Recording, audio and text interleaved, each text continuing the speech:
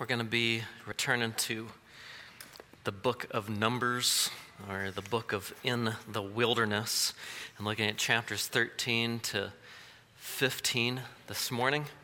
So we're going to be in Numbers 13 to 15. This is the section of Scripture where we have the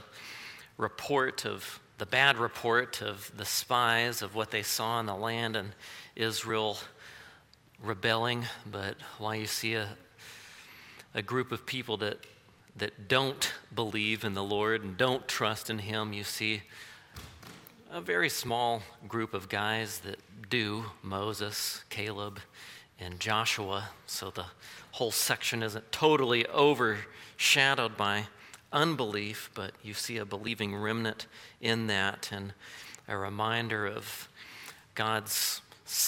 the sacrifices and the offerings, and in particular the Sabbath, which points out the need for Israel to enter into His rest, and that promise being open to all who will enter into it. If you've watched Fox News or known about it for any amount of your lifetime, you know that they've had a few different slogans for their news channel. One of them was fair and balanced. You laugh at that now. Later that turned into most watched and most trusted. And maybe the one we're most familiar with was the slogan, "We report, you decide," which was recently changed to "opinion done right," which is a matter of opinion, to be sure. And in Numbers 13 to 15, we see something similar where the spies report and the people decide, but they're deciding based on people who think that they are doing opinion done right, at least in their own eyes. And we'll see that there's also a minority of people that are unswayed by popular opinion, even though it's presented as fact, because they believe that God is faithful. They know His promises, and they know what He's promised to do in the future, and so they're unswayed by people's desires and passions in the present moment. And with that said, as we approach this text, I'd like to open us in prayer. Our gracious Lord, we thank You for Your word and for the opportunity to look at it and to study it, but to know that as we study Your word, that it in a way studies our own hearts and shows us where there is unbelief there, but it also calls us to belief in You and shows us how faithful You are. We know that it is not hard to practice unbelief. We know that unbelief accuses You of not being good, and we know that that is not the truth. And pray that as we look at this text, that You would give us a greater disposition to trusting in You, a greater ability to see Your goodness in our lives, and pray that above all things that Your name would be honored as we look at Your word together. Amen. As you begin looking at Numbers chapter 13, it begins, "Then Yahweh spoke to Moses, saying, 'Send out for yourselves men so that they may spy out the land of Canaan, which I am going to give to the sons of Israel. You shall send a man from each of their father's tribes, each one a leader among them.'" And so Moses does this, and you read their names of these 12 tribes and the men who go out. And in particular, some of the men that stand out in here are names like Caleb and also Joshua, his old name being Hoshua, and then changed to Joshua, which his name is changed from He Saves to Yahweh Saves. And we see something that's repeated, throughout the book of Moses, which is Yahweh spoke. God is the speaking God who is telling you how things are, and He's teaching a worldview to these people, and He's giving instruction, and He's given a command that goes through His prophet Moses to send out spies. And notice how this section starts off in which it says, "I am going to give the land. He's going to give this land to him. That is going to happen regardless of how people respond or what they think about it. God has promised to do that. And it says, these then were their names. And as you go through and read these names, there's certain associations that happen with them, especially within the original readership. I suppose it's a similar effect to when we read names like Herod, Judas Iscariot, Pontius Pilate. Like, ooh. But then we read, other names like Paul, Peter. Like, yeah.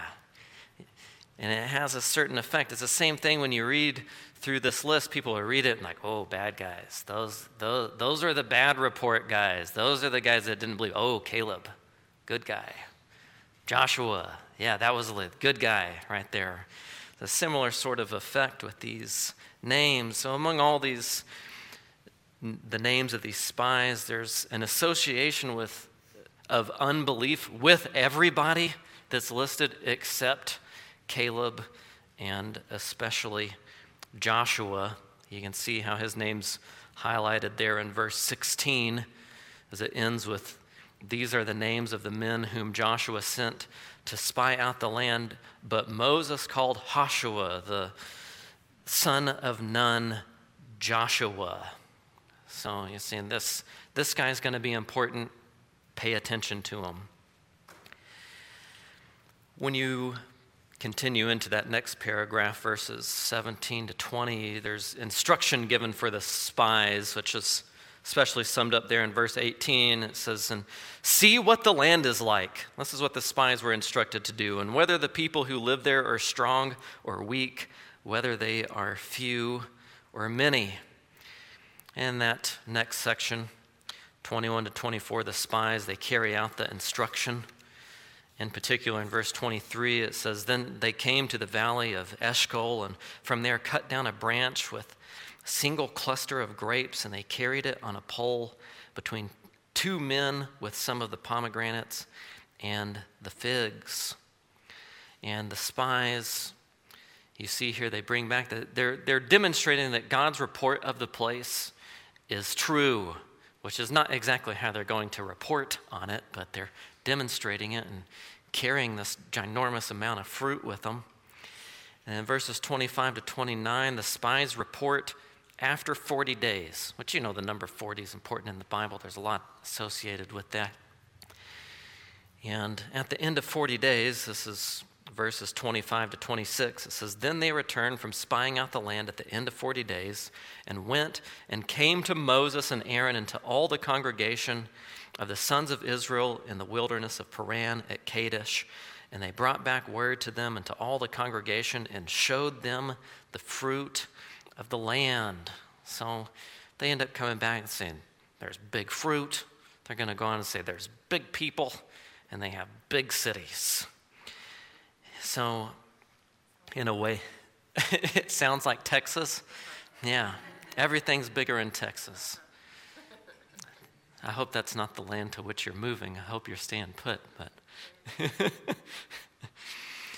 and there's two reactions to the international news that you see here in the text.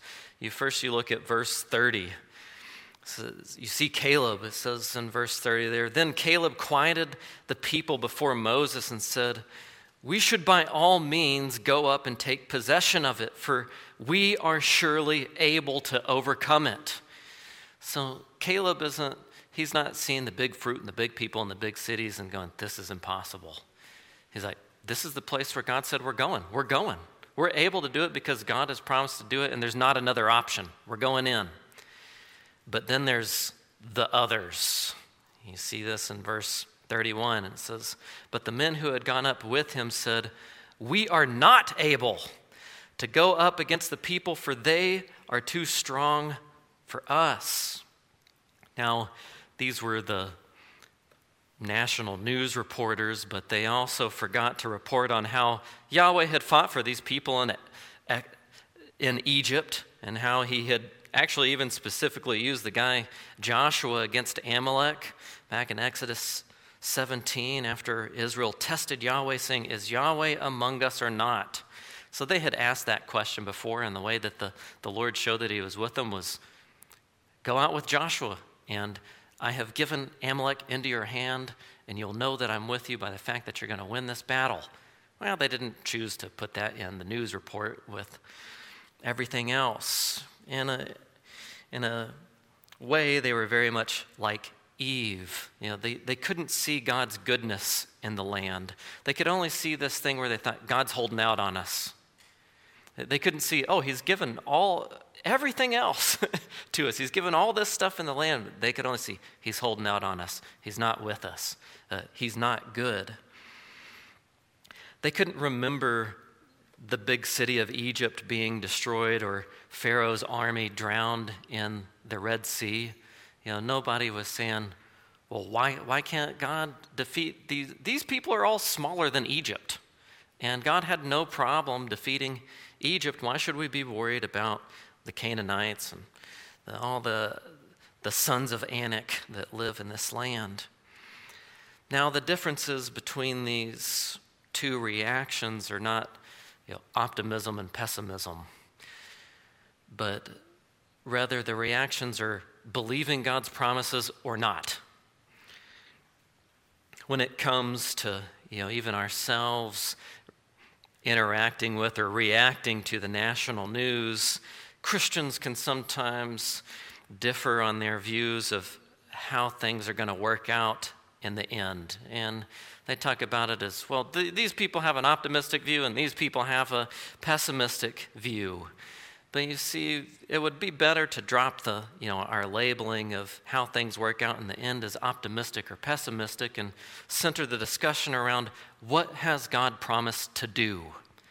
That's ultimately what we want to know. Has he promised to bring his people into the land or not?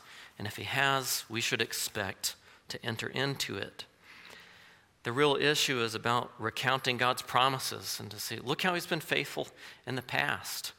Why should we expect him to be any different right now or later on in the future? Here we learn something about the nature of unbelief. That unbelief fails to remember God's faithfulness in the past. Unbelief fails to remember God's faithfulness in the past and to believe his promises in the present and going on in the future.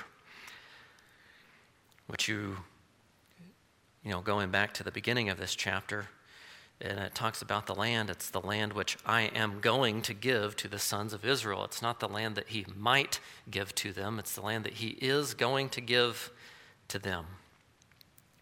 When you come to chapter 14, we move on from the report that's given to the rebellion and the righteous judgment of God. And you read in chapter 14 that all the congregation lifted up their voices and cried, and the people wept that night. And all the sons of Israel grumbled against Moses and Aaron, and the whole congregation said to them, "Would that we had died in the land of Egypt, or would that we had died in this wilderness. And why is Yahweh bringing us into this land? To fall by the sword?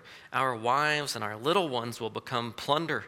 Would it not be better for us to return to Egypt?" So they said to one another, "Let us appoint a leader and return to Egypt." This wasn't, merely a boo-hooing over the events and just kind of whimpering through the night, but this, as you can see, this was a riot and a protest. And what do you think was wrong with the popular opinion expressed in this protest that they were making? Would it have been better if they had died in Egypt? Or if they had died in the wilderness? And was it true that their wives and children would become plunder? Were they right in their opinion that it would be better to return to Egypt? It hasn't been that long since they had lived there. This was a recent in their history. They had forgotten the hard slavery. But for some reason, the only thing they could remember was how good the food was. And I don't even know if it was all that good or that they even got to eat those things. I just...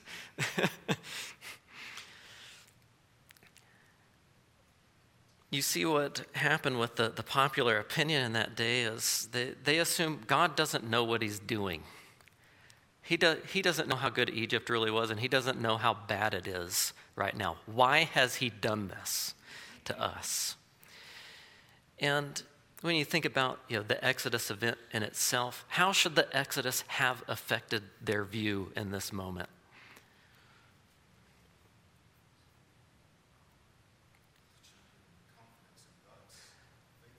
Yeah, confidence. Like, these people are big, but they're smaller than Egypt. Like, we have no reason to be concerned about this.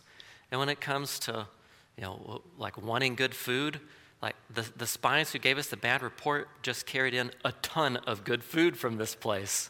It's like, does anybody see what's happening here? The problem with unbelief is that it's only focused on the now. I heard one person put it this way. They said, unbelief is only a contemporary issue.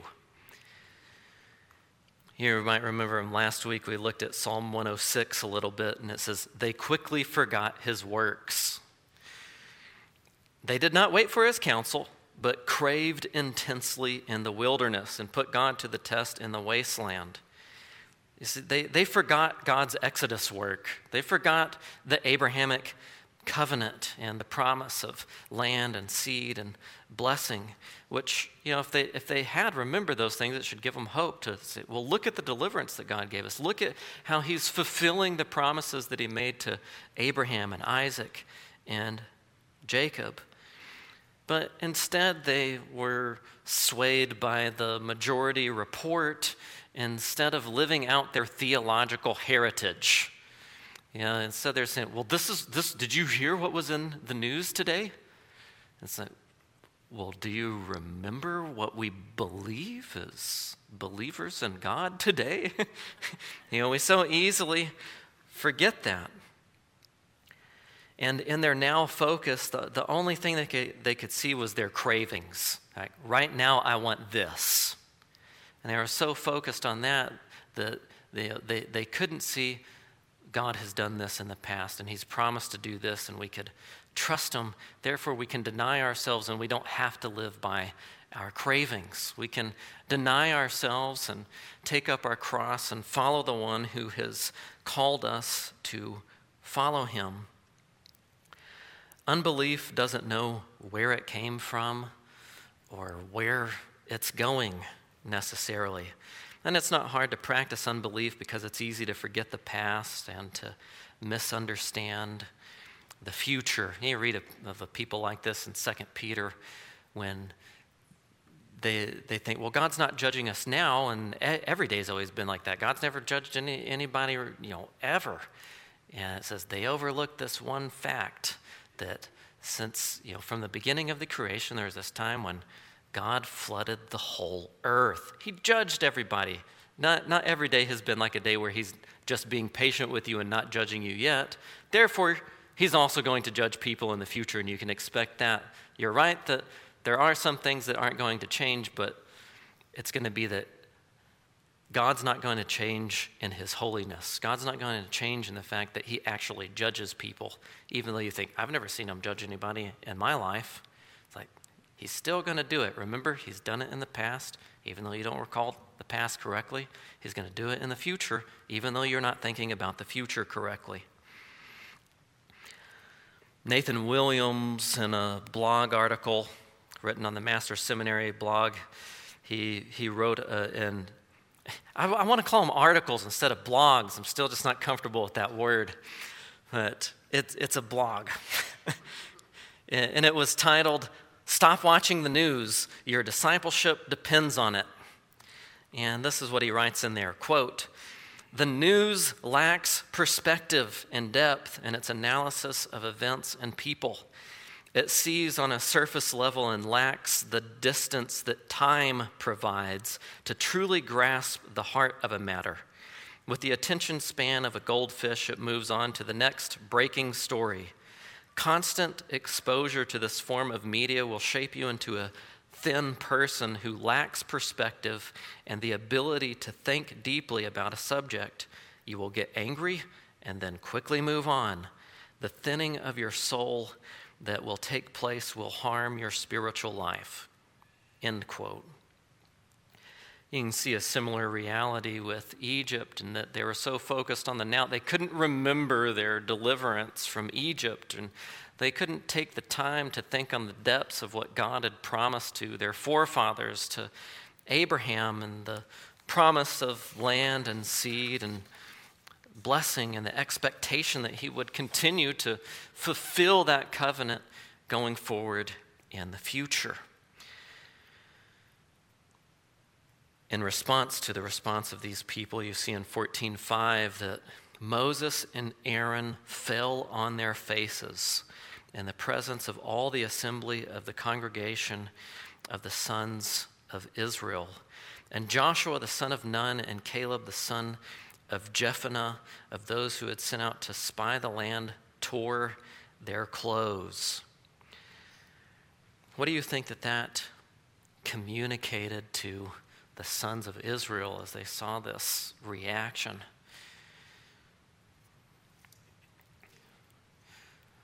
Well, one, you can see that this is an extreme response, but this is also something that would have caused them to have a flashback to, we remember another time when these guys fell on their faces, and then what happened was Nadab and Abihu got executed. So they should be thinking, this is bad. It's like, why is Joshua tearing his clothes? It's like, we're about to have a funeral. But one thing we don't want to overlook here is that there is a believing remnant. Don't only see that there's a bunch of unbelievers. You're seeing Moses is believing. Aaron is believing. Joshua and Caleb are believing, and they're caring about these people who are not. And you're, again, seeing two reactions to the national news. One of them we saw in verse 3 where people are questioning Yahweh. They're saying, why is Yahweh bringing us into the land? But then there's this other response in verses 8 and 9. This is chapter 14, 8 and 9. It says, if Yahweh is pleased with us, then he will bring us into this land and give it to us, a land which flows with milk and honey. But as for you, only do not rebel against Yahweh and do not fear the people of the land, for they are our bread. Their protection has been removed from them, and Yahweh is with us. Do not fear them. You see here that what belief does is that it trusts in God. It trusts in what he's promised. It trusts in the reality that he's present and that he's with them, whereas unbelief questions God with a doubt and an unwillingness to be corrected. Because you can see these people, well, Yahweh's with us. Like, well, we just don't see it that way, and nobody else does. 9 out of 10 people don't see it that way, Caleb. Or 8 out of 10. With Caleb and Joshua and the report of the spies. 10 out of 12. I got to get my numbers right here.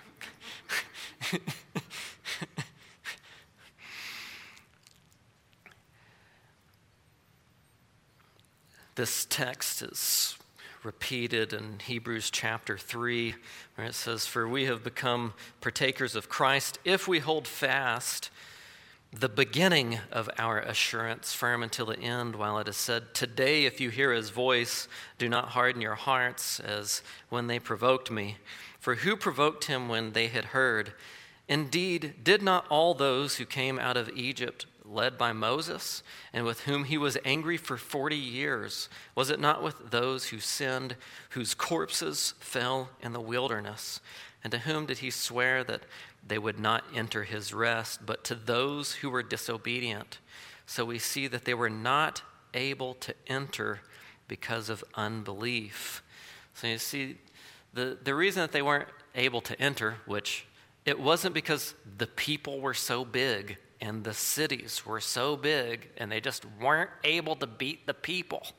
So the reason they weren't able to go in is because of unbelief. It had nothing to do with their military ability. It had everything to do with a heart contrary to God and his promises.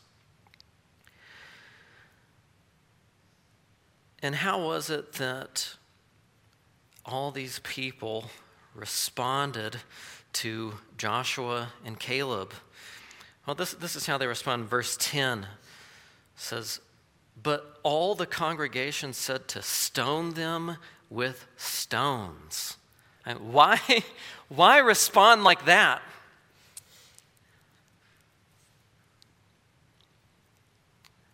Because what they're seeing is these guys are false witnesses. They're lying about God and they need to be executed. I mean, how backwards is that? So we got to carry out judicial punishment on these guys because they're lying to us about God. But then look how Yahweh responds in the next half of the verse. It says, "Then the glory of Yahweh appeared in the tent of meeting to all the sons of Israel." This is kind of similar to what we saw last week when there was the tiff with Miriam and Aaron and Moses, and they get to bickering, and then Yahweh shows up and he says, "You three, over here now, we need to talk." Well, now it's, with the whole congregation of Israel, Yahweh shows up. "You guys, over here, we need to talk." And specifically, he addresses Moses, and starting in verse 11 there, it says, "Yahweh said to Moses, 'How long will this people spurn me? And how long will they not believe in me, despite all the signs which I have done in their midst? I will strike them with pestilence and dispossess them, and I will make you into a nation greater and mightier than they.'" Where do we normally hear that language of "how long" in the Bible? How long? Yeah, Revelation, Psalm, but it's usually somebody else saying, "How long, O Lord?" It's from our end. How long, O Lord, are you going to put up with people rebelling against you and not honoring your name, though you show immeasurable kindness to them, allowing them to live, and you feed these people, and they reject you? But what's unique here is Yahweh is the one saying these things, but what he's doing is he's teaching us how to pray. You're going to see that's what he's doing with Moses here. He's teaching Moses how to pray. He wants a certain response out of Moses, and he's asking him questions to help him to see things a certain way. So he's helping Moses see these people are spurning Yahweh ultimately, not Moses, which is a lesson he's been learning, being taught over and over and over. Seeing the issues with these people don't believe him, and all of these signs done in their midst never made anybody believe ever. You see the heart of a people who would have ancestors who would later yell to another one named Joshua, which is Jesus in Greek, and they would yell, "Crucify him," to the one who would be the one who came to bring them into the promised land. And you see what God wants of people ultimately in this, which he's discipling Moses in. What is it ultimately that God wants? He wants faith in him. He wants people to believe in him. He wants people to trust in who he is and what he has said. But does signs do that? Do signs produce faith in people? What about really sound logical arguments or scientific evidence? Can that give people a new heart in place of an unbelieving heart and make them believers? No, the science can't do it. I mean, none of us have ever seen anything like the plagues or the event in the Red Sea. And the people saw those things and they never talked about it, ever. It was like it just never happened. Never saw it, never heard about it, don't know what you're talking about.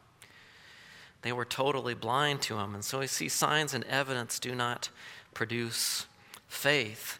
So what is it ultimately that these people need? If it's not better arguments, and it's not, new hearts. You remember this in last week, and this is Numbers 11:29. Moses, he saw the problem of an unbelieving heart, and this is how he saw the solution. He said, would that all the people of Yahweh were prophets, that Yahweh would put his spirit upon them. So that's the only solution, is that God would put his spirit upon these people and regenerate them into being believers. It's like that's the only possible solution to this.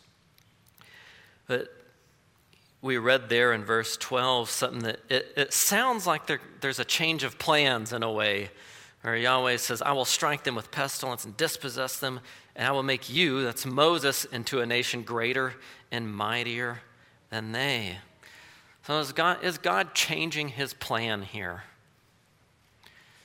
He's not changing his plan, but he's getting Moses to think about his unchangeable plan. So he'll go, wait, you can't do that. That's not how this thing works. Remember what you said? Which God didn't need to remember, but Moses did. And he's like, that's what I was trying to get you to think about here. God can't change his plan because he's the unchangeable God of Abraham. He is who he is, and he will be who he will be. He's the God of Abraham, Isaac, and Jacob. He's the same yesterday, today, and forever. So why did God say these sort of things to Moses? Well, ultimately it was to remind Moses of God's name. Moses has lived through events like this in the past where people were given an immense privilege, like getting the 10 Commandments, that they responded with immense sin, like making the golden calf, which is met with an immense grace, where Moses learns the glory of Yahweh, and he learns that part of his name is that he forgives sin, iniquity, and transgression. And Moses, it's all coming back. He's like, God's name, he's the one who forgives. What am I supposed to do? I'm going to pray for forgiveness for these people, because God can't change. He has to carry out his plan with the people that he promised it to. He made a covenant with these people. He has to keep it. And so God is nudging Moses to be the mediator that he was called to be. And Moses mediates, or he intercedes, and he prays in Yahweh's name, which when we read this and start in verse 13, it's going to sound a lot like Exodus 34 to you, which is the prayer that came after the golden calf incident. So let's pick up in 14:13. But Moses said to Yahweh, then the Egyptians will hear of it, for by your power you brought up this people from their midst, and they will tell it to the inhabitants of this land.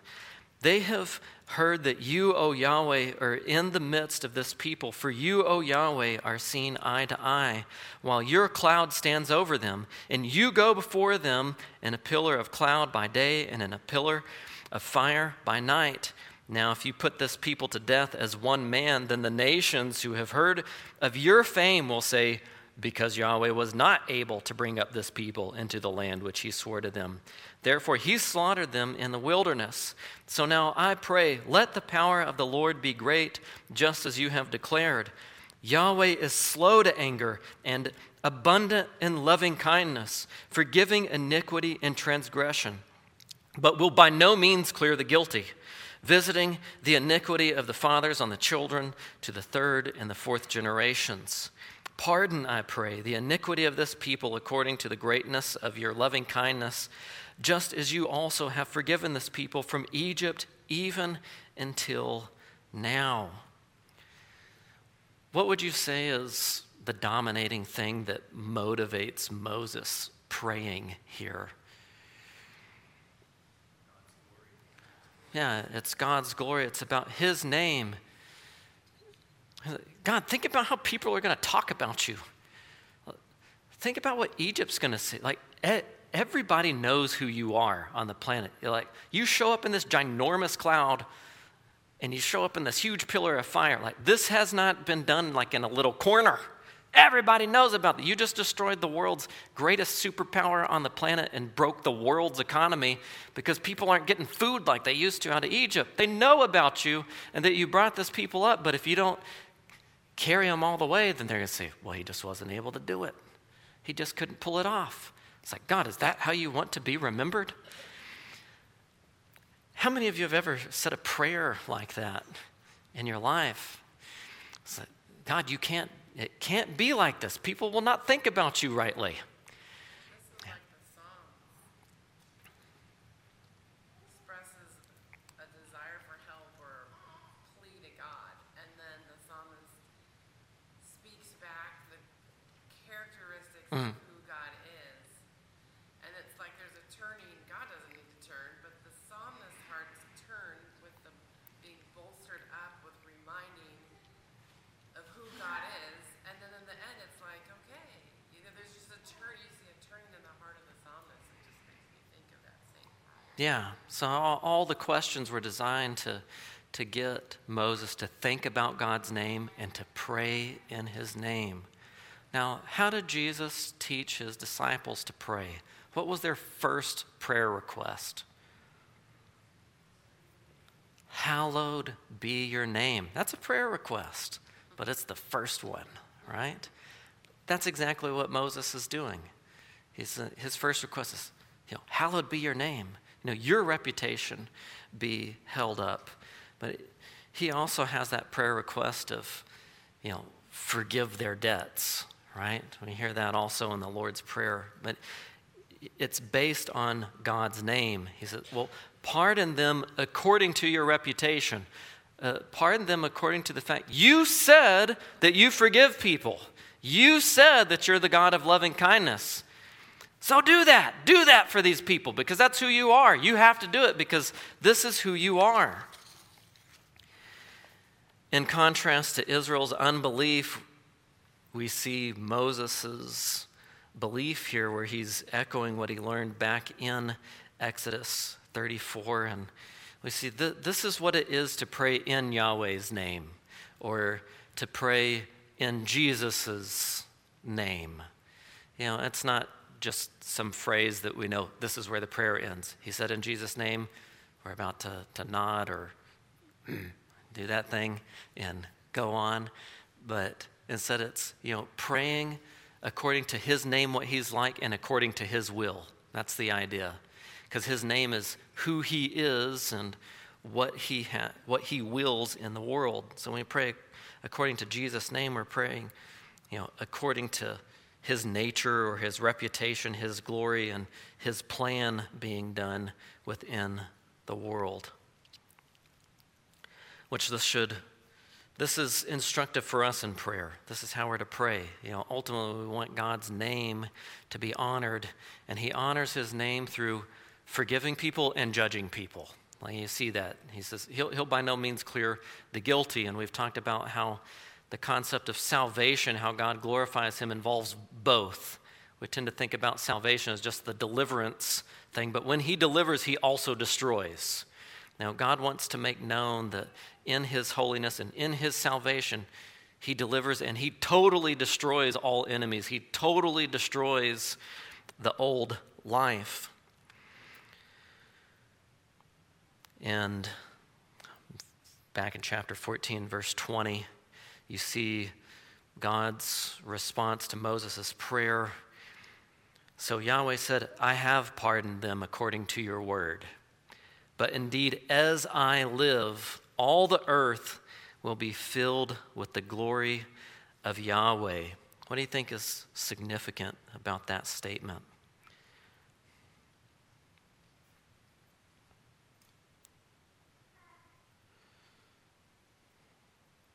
So what about right? Yeah, Genesis 3:15. Yeah, the victory of the seed, which it very much ties back into that section in Scripture.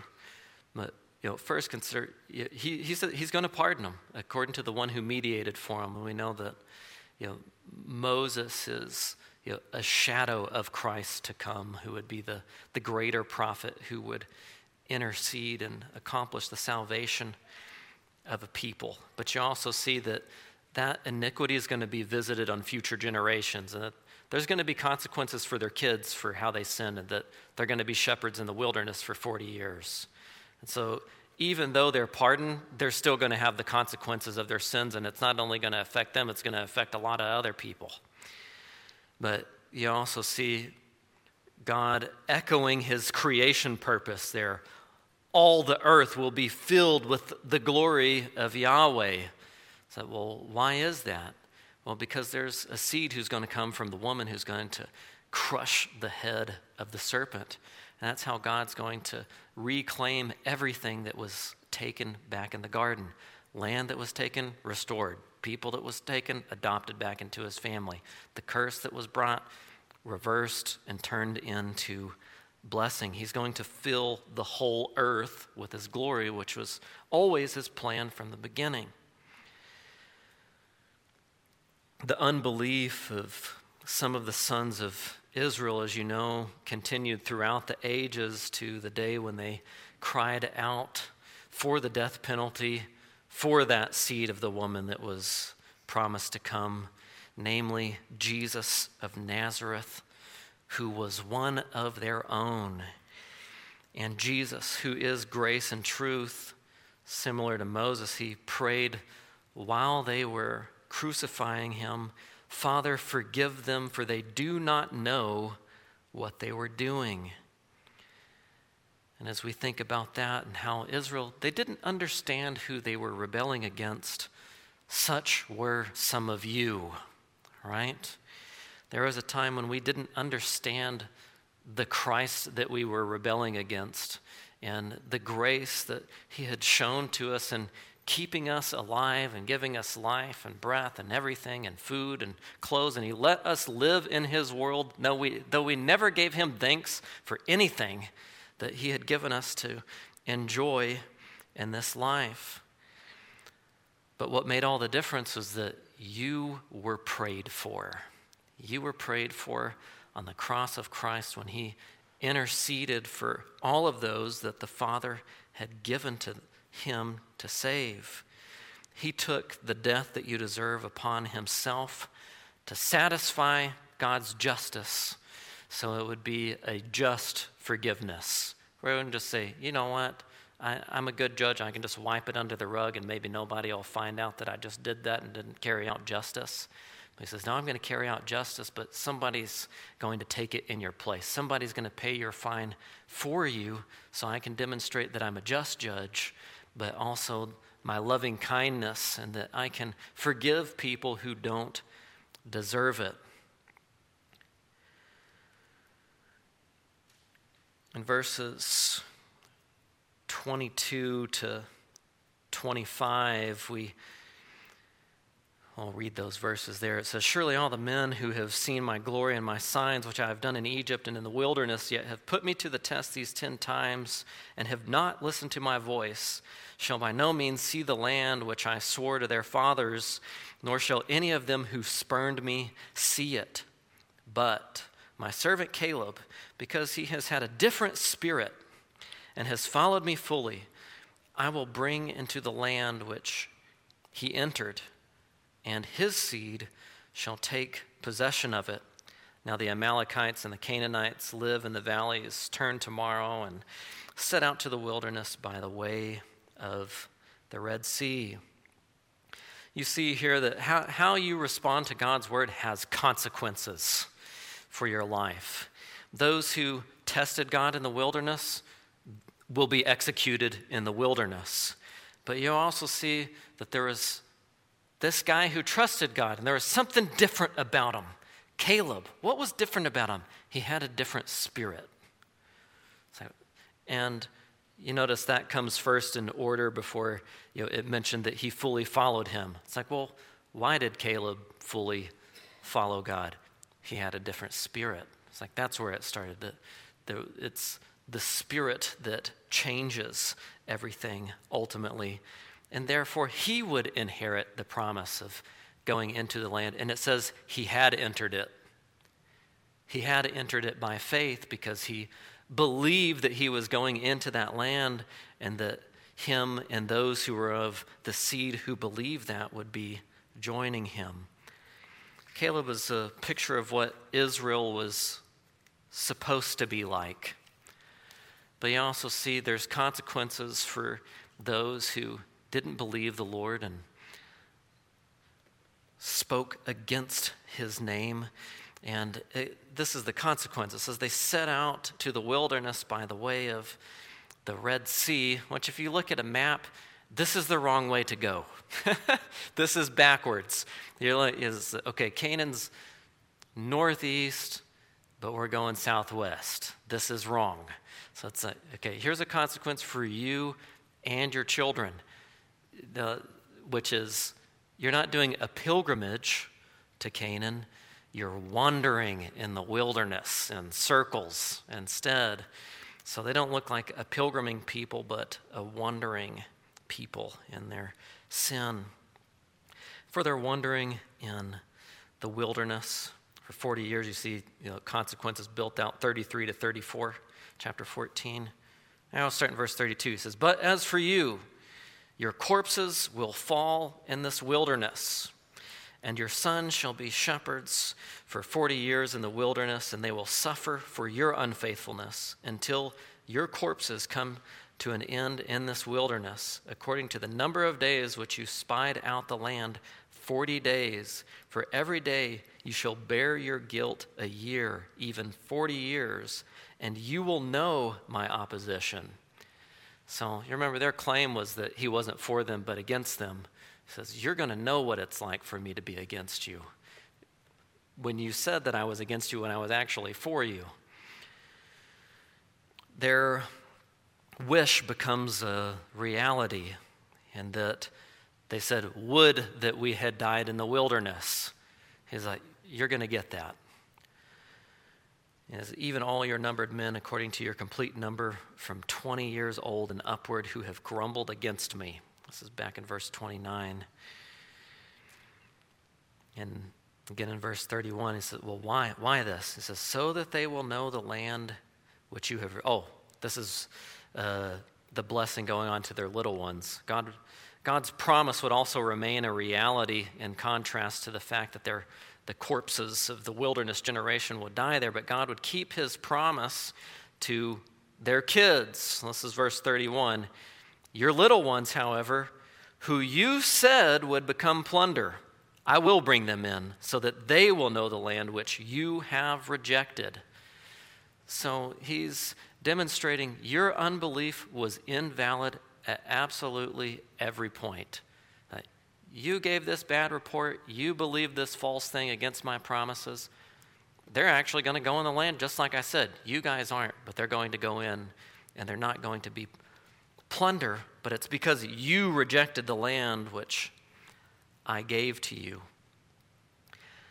And God is sending a message here by executing an entire generation in the wilderness. What do you think is the message that God is sending to these people?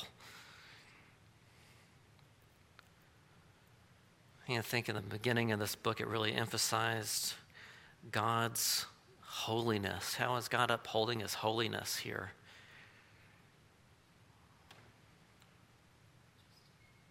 Yeah, and righteous judgment.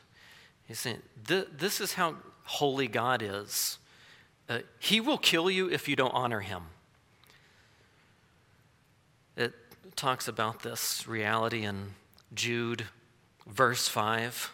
It says, now I want to remind you, though you know all things, that Jesus, having once saved a people out of the land of Egypt, subsequently destroyed those who did not believe. Which is interesting. It says Jesus delivered them out of Egypt there in Jude. Because like, well, who did it? Jesus did it. But don't overlook the fact that he destroyed those who wouldn't believe in him, who wouldn't honor him, who would not have faith in him. And then verses 39 to 45, what you read there in that section is a taste of what it's like to not have Yahweh with you. He gave him a hint of that. We'll just read verse 43. He says, "For the Amalekites and the Canaanites will be there in front of you, and you will fall by the sword, inasmuch as you have turned back from following Yahweh, and Yahweh will not be with you." He says, I'm going to let you know what it's like to actually have me not with you. Because when you questioned me on this the first time, I had you go in and defeat these people. You asked me the question again. Well, now I'm going to let you see what it's like when I'm not with you. So go out and fight them and see what happens. But as this goes on, chapter 15 seems to take a very stark turn.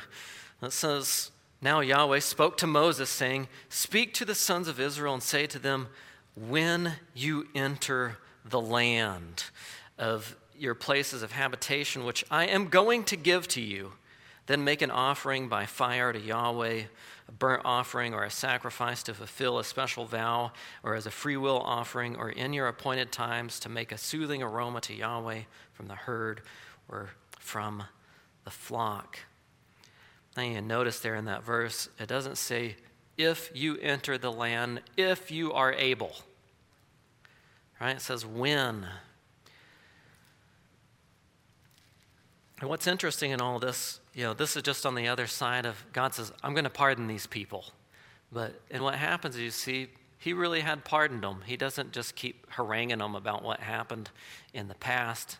He's like, all right, you're pardoned, let's move on. When I give you let's go back to my promises, okay? And you're seeing his judgment is being balanced out with the promise of rest. And he's demonstrating a grace to these people and saying, when you enter the land, he says, I'm going to give it to you. He says, when that happens, and he's talking to these future children, then you can enjoy the giving up of the sacrifices that were instructive toward how their devotion to God was to be enjoyed in him. They're going to be able to enjoy that life in the land of celebrating the grace of God who would give them deliverance from their enemies, salvation for their souls, a land to live in, and lots of awesome fruit. But going on in chapter 15, when you see verse 14, it talks about not only the Israelites, but it says, and if a sojourner sojourns with you, and one who may be among you throughout your generations, and he offers an offering by fire as a soothing aroma to Yahweh, just as you do, so shall he do. As for the assembly, there shall be one statute for you, and one for the sojourner who sojourns with you, a perpetual statute throughout your generations. As you are, so shall the sojourner be before Yahweh. He doesn't make any distinction between you and the Amalekites. He doesn't make a distinction between you and the Canaanites. They can become a part of this salvation in this family and be a part of it as well. They can become a part of the same worship and become children of the same God. This is a reminder that God's plan of salvation was always for all of the nations. And it's also, echoed again there in verse 18 when he says, "Speak to the sons of Israel and say to them, when you enter the land where I am going to bring you, then it shall be that you eat of the food of the land. You shall raise up a contribution offering to Yahweh."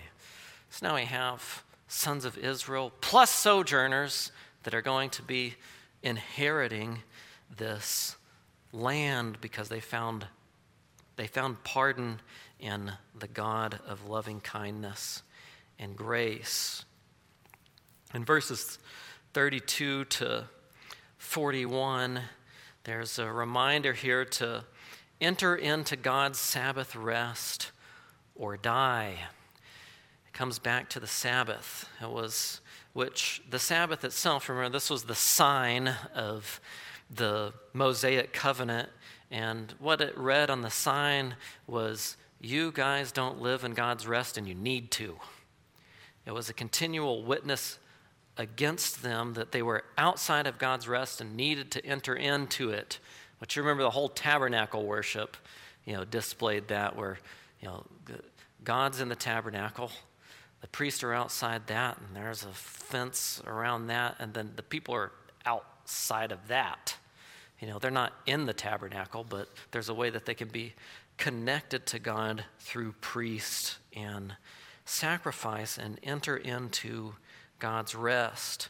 And they had these tassels that they would wear, which would remind them of God's commandments.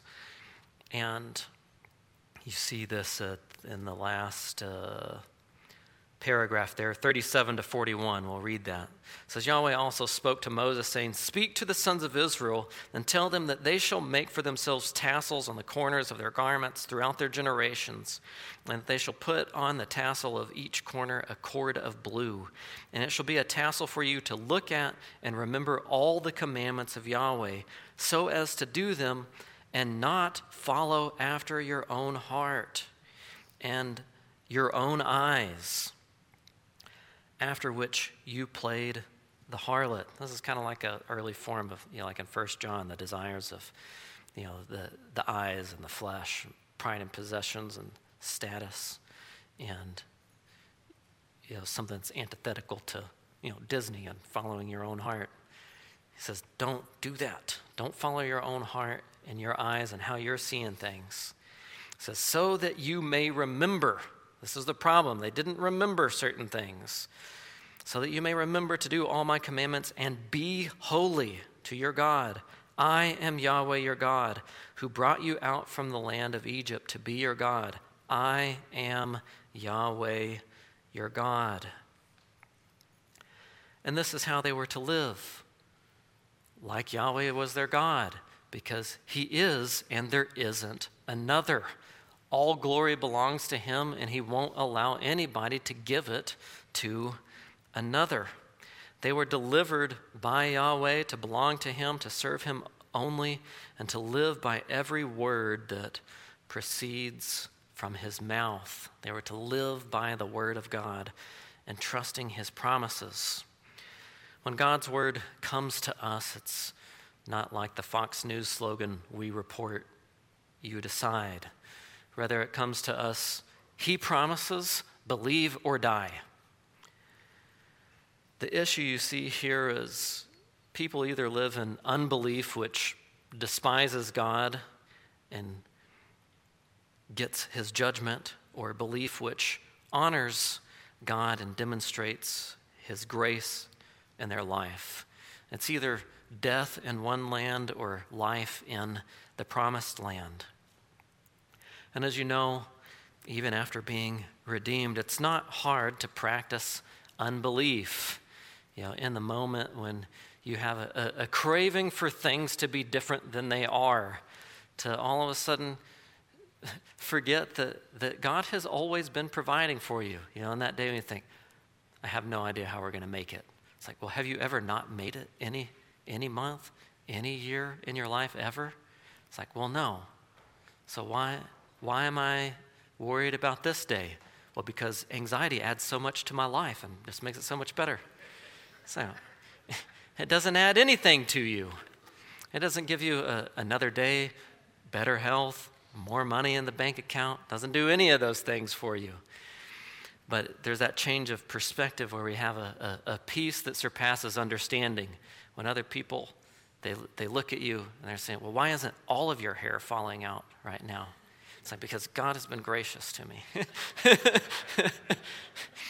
But that does happen to some of us. This passage is a reminder to be grateful to God and to see his goodness, which requires we have to look in the past, which we look at as past faithfulness throughout Numbers. His faithfulness not only to deliver, not only to preserve, but his faithfulness also to judge.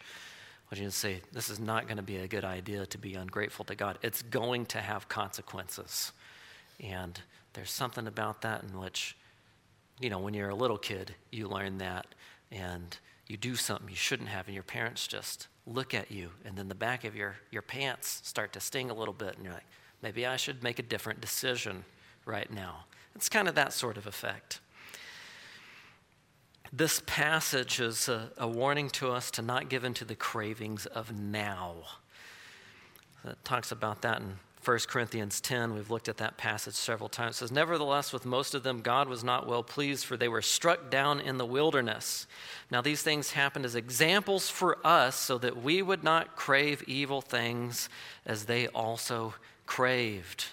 So when we look back at Numbers, we're reading ourselves, or you could say the Scripture is reading us. We're not just reading about a people that we could not relate to. We're very much looking in the mirror, and you should be going,